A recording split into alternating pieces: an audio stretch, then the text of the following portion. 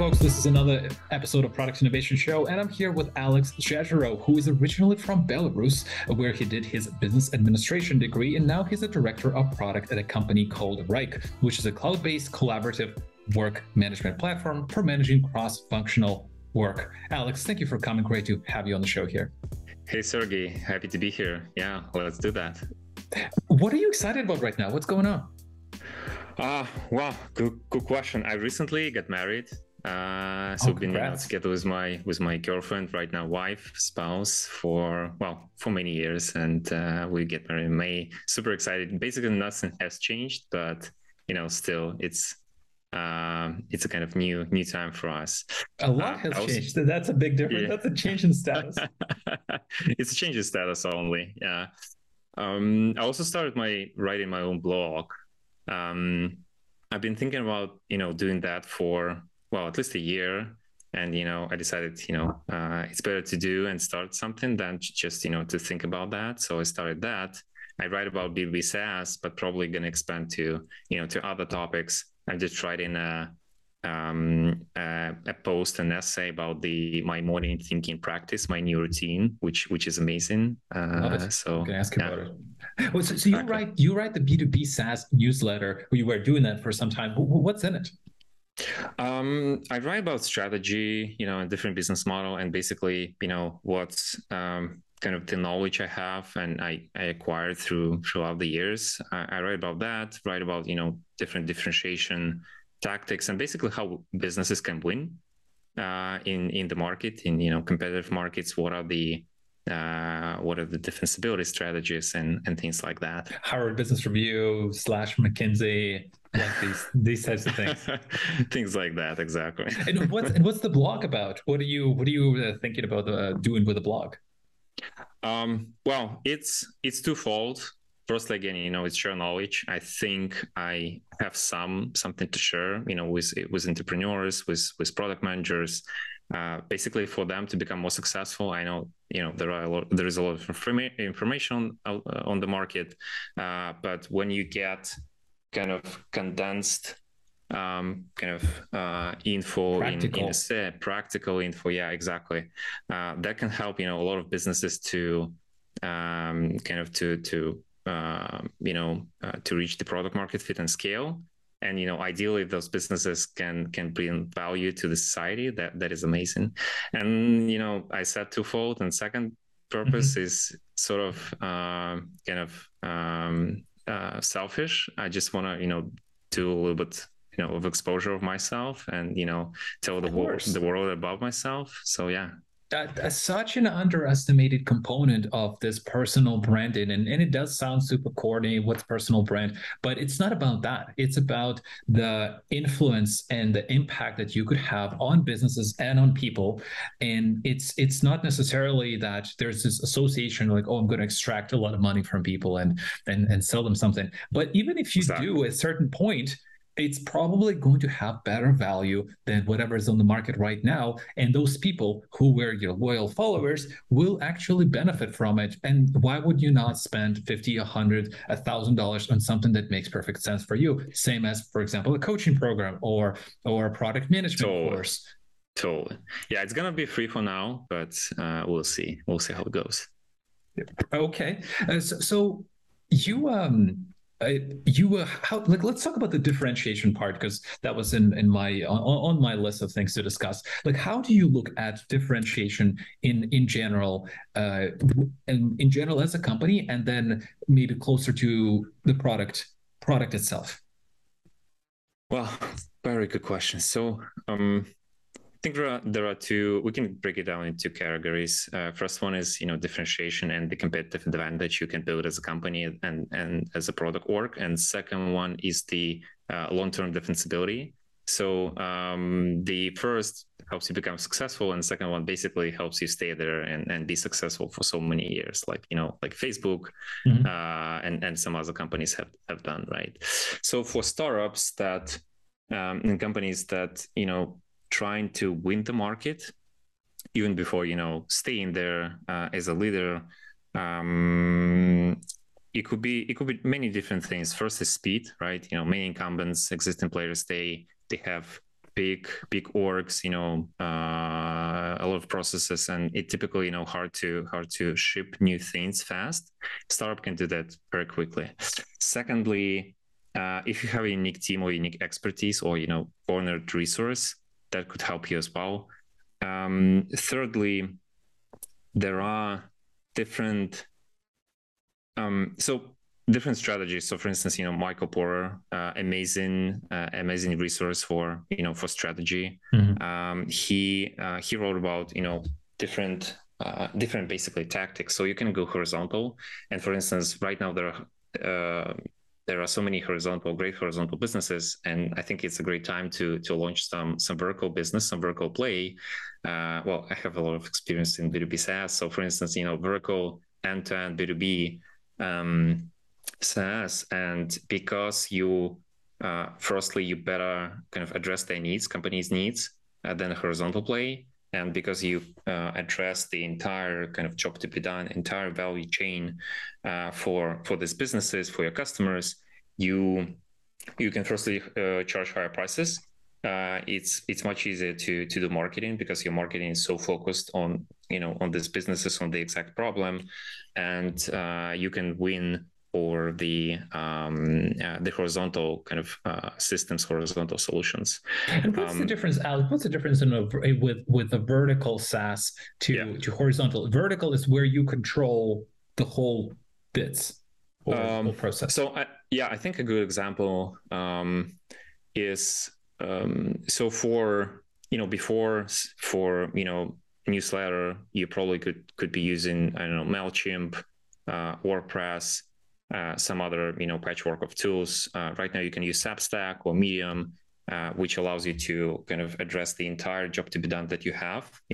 Writing blog posts, sending emails, newsletters, probably something else, and it could be even more expensive than MailChimp, but also if you kind of combine the entire kind of journey, the prices for the prices for so many tools, it will be definitely way cheaper, and you also can do better marketing because you're tailored to specific kind of customer and things like that.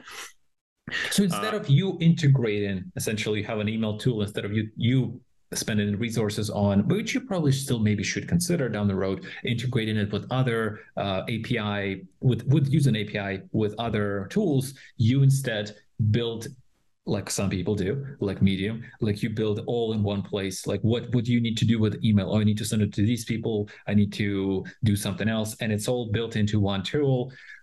Exactly. In that sense. Exactly.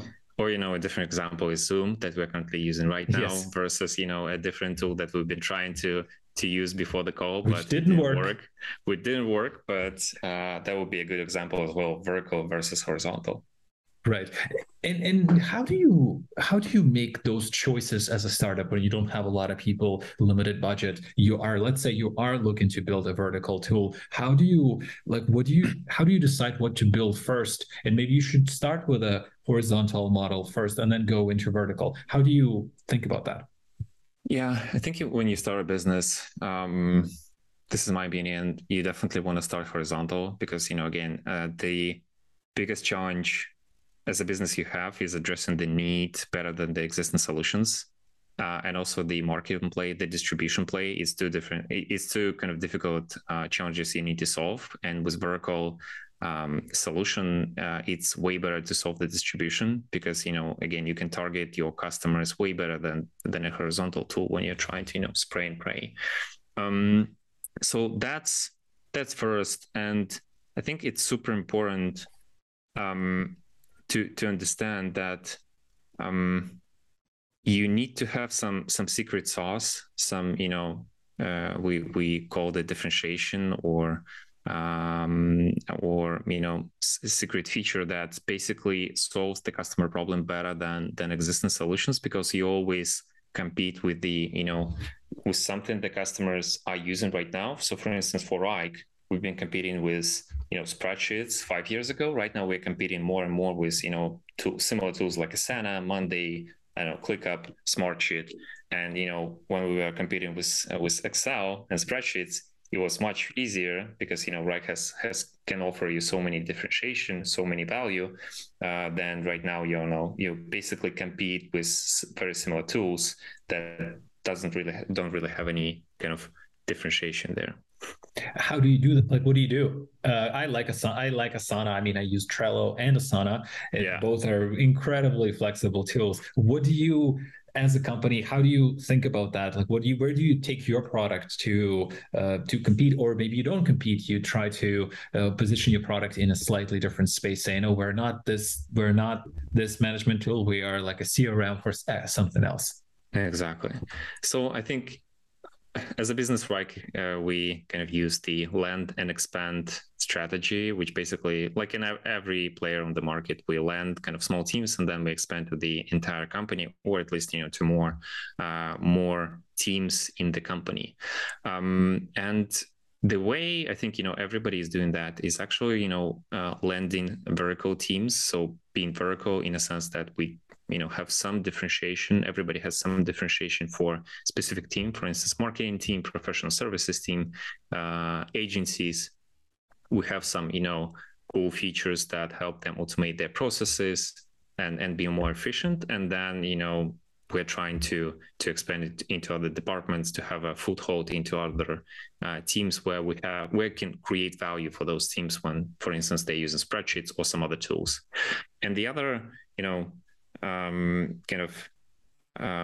way we grow very fast is actually we land in a team, and then when you start collaborating with different teams and with different departments, it in itself adds so much value because right now basically everyone is working in silos and in disjoint tools, and when you have a single tool to work as one, this is basically how we win our hearts of our customers. This is how you get everybody.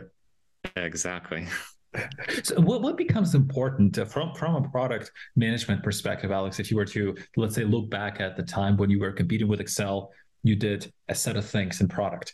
How is it different now when you are competing with these big players that are more sophisticated players? What becomes more important or maybe less important in managing the product?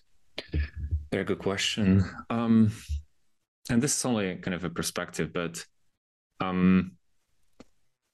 so again, before it was super easy to win the business. Firstly, because it's very easy to compete with spreadsheets. Yes. Everybody use spreadsheets, and if you add collaboration features, some I don't know, management projects at scale features and things like that, it's very easy to win business. Right now the market is super competitive. Collaborative work management market is extremely competitive, and we need to, and we have become, and we need to be very smart about what moves do we do, where do we invest, allocate our resources, and what is the next kind of big acquisition channel, be it partnership play, be it a different target segment, where we see opportunity to acquire new customers, and then we potentially build a product solution to actually close these customers. It definitely changed. When the market saturates, it definitely changes. But this also goes back to the beginning of our conversation where we're discussing the differentiation, defensibility. So if you in this level of competition, this competitive market, ideally, when you start growing, you build some sort of a defensibility, and there are basically only 4 of them, based on on many strategies. But they argue about the number, but it's typically 4 of them. So network effects, economies of scale, branding, and switching costs. So if you, for instance, why Oracle or NetSuite or other players are still in the market, even though their solutions are could be considered as enterprise solutions, because it's so hard to kind of switch and go away from NetSuite, because the entire enterprise is basically kind of using that, and all of the processes are kind of built on top of these solutions. So ideally, to on a very high level of playbook, you grow as fast as possible. Super easy, right? You kind yes. There you guys have it. This is the secret sauce.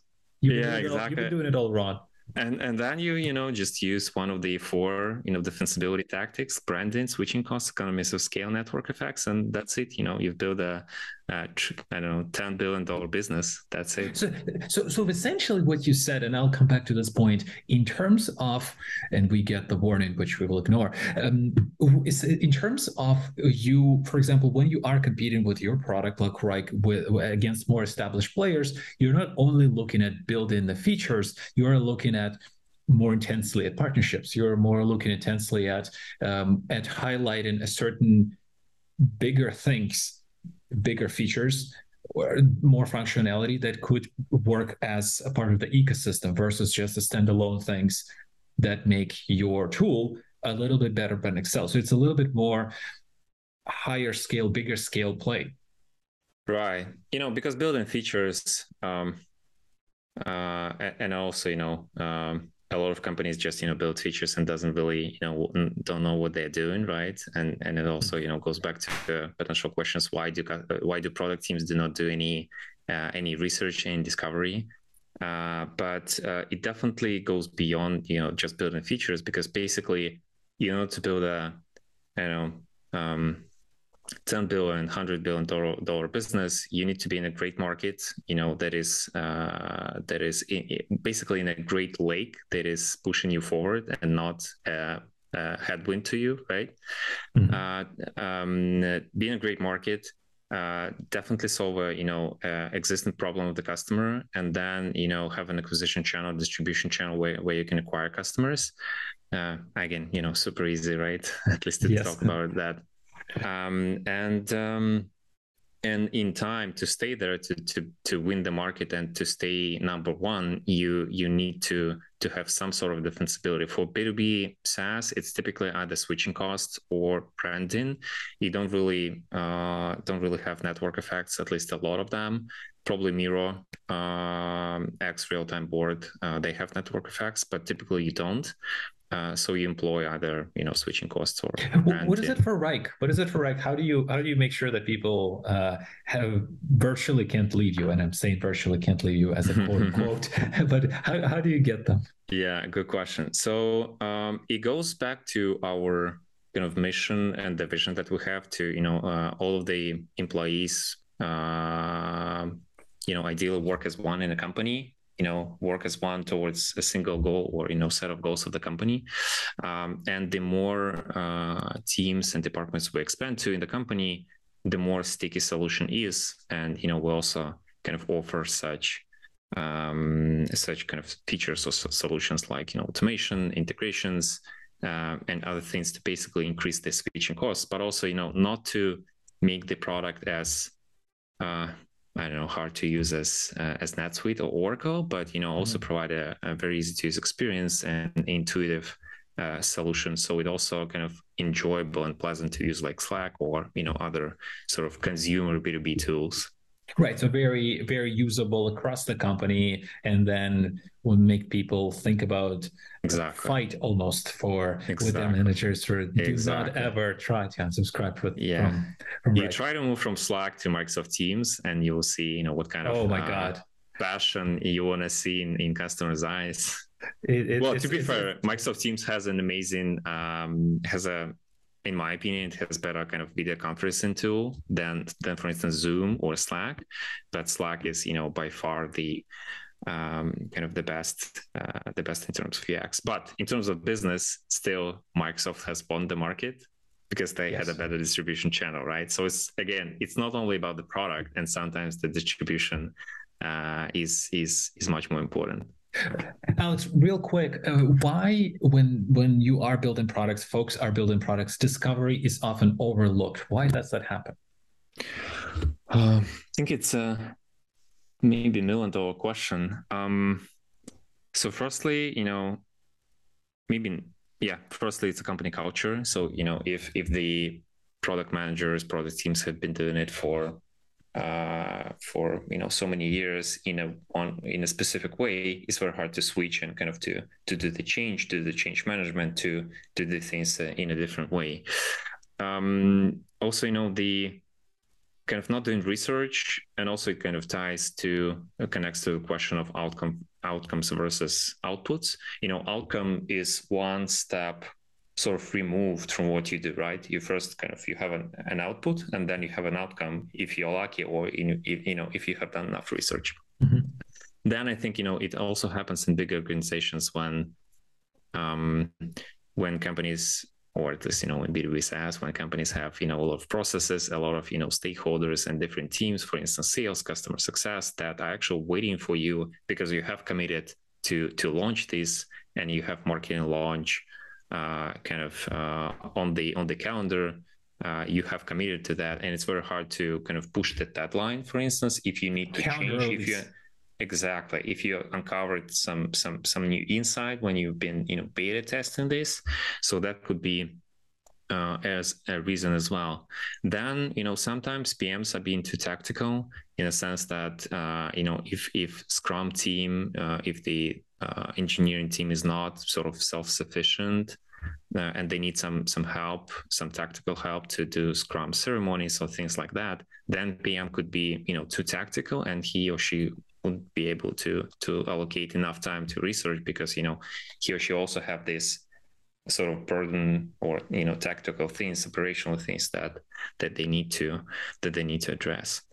And I think it's also could be connected to, or at least I've seen that could be connected to OKR framework, because so you set the goals for the quarter, and then basically you have this 3 months time frame when you need to release something, maybe to get some results, but then in the next quarter you have different goals, and maybe you don't really have enough time to kind of address customers' feedback, do additional research, and kind of improve your solution that you have shipped. Those probably, I don't know, things that I have on top of my head. There are probably more. Maybe PMs don't know how to do that. Haven't read the Mom's Test book, which is amazing. We'll link it. Yeah. We'll link it. Okay, sounds good. Oh, this is fantastic. We should have actually asked you that question earlier, Alex. Real quick on maybe a few suggestions. What product managers, product directors should start doing tomorrow in the next week at the latest that they're not doing right now? Amazing question. I think for product leaders, there are 3 strategy books that I suggest to read to anyone. First, it's Michael Porter, Five Forces. The other one is Hamilton Helmer's 7 Powers, and the third one is The Innovator's Dilemma and Solution. I have forgot the name of the guy, but those 3 are the best research for strategy. Christensen, right? Christensen, yeah. Clay Christensen, exactly. Yeah. Those are amazing resources on strategy. Those are, literally 3 books that I recommend to every product leader, or, every entrepreneur. For PMs, I think, again, it goes back to what we discussed like 5 minutes ago. Discovery is super essential. You need to understand your customers. You need to talk to them. You need to have at least, 5 calls for B2B. You need to have 5 calls with customers. You need to, look into data. You need to be customer centric. There is overall, I think there is opportunity in business, in market and enterprise segments, because there are so many incumbents, and they have sort of, again, incumbent solutions that probably don't have an amazing UX. So, UX and building intuitive products, that is amazing. For instance, Typeform, they have so many. The market was saturated, but the guys have launched the amazing business. Perfectly UX, beautiful solution, easy to use, enjoyable to use, right? And they won the market. I think a year ago they reached this status of unicorn, which every startup is trying to achieve, right? So discovery, talking to customers, doing market research, and not only when you do market research and competitive research, you not only look into what kind of features competitors do have or do not have. You also need to understand how do you plan to win, right? And it's super essential to kind of understand your current business and product differentiation, how you're currently winning deals, and why you're building, features, and why you're checking boxes when you do this market, and competitive analysis. Well, there you guys have it. You have the books, you have the advice, you know how to do discovery a little bit better. Alex, it was a pleasure to have you on the show. Thank you so much for coming.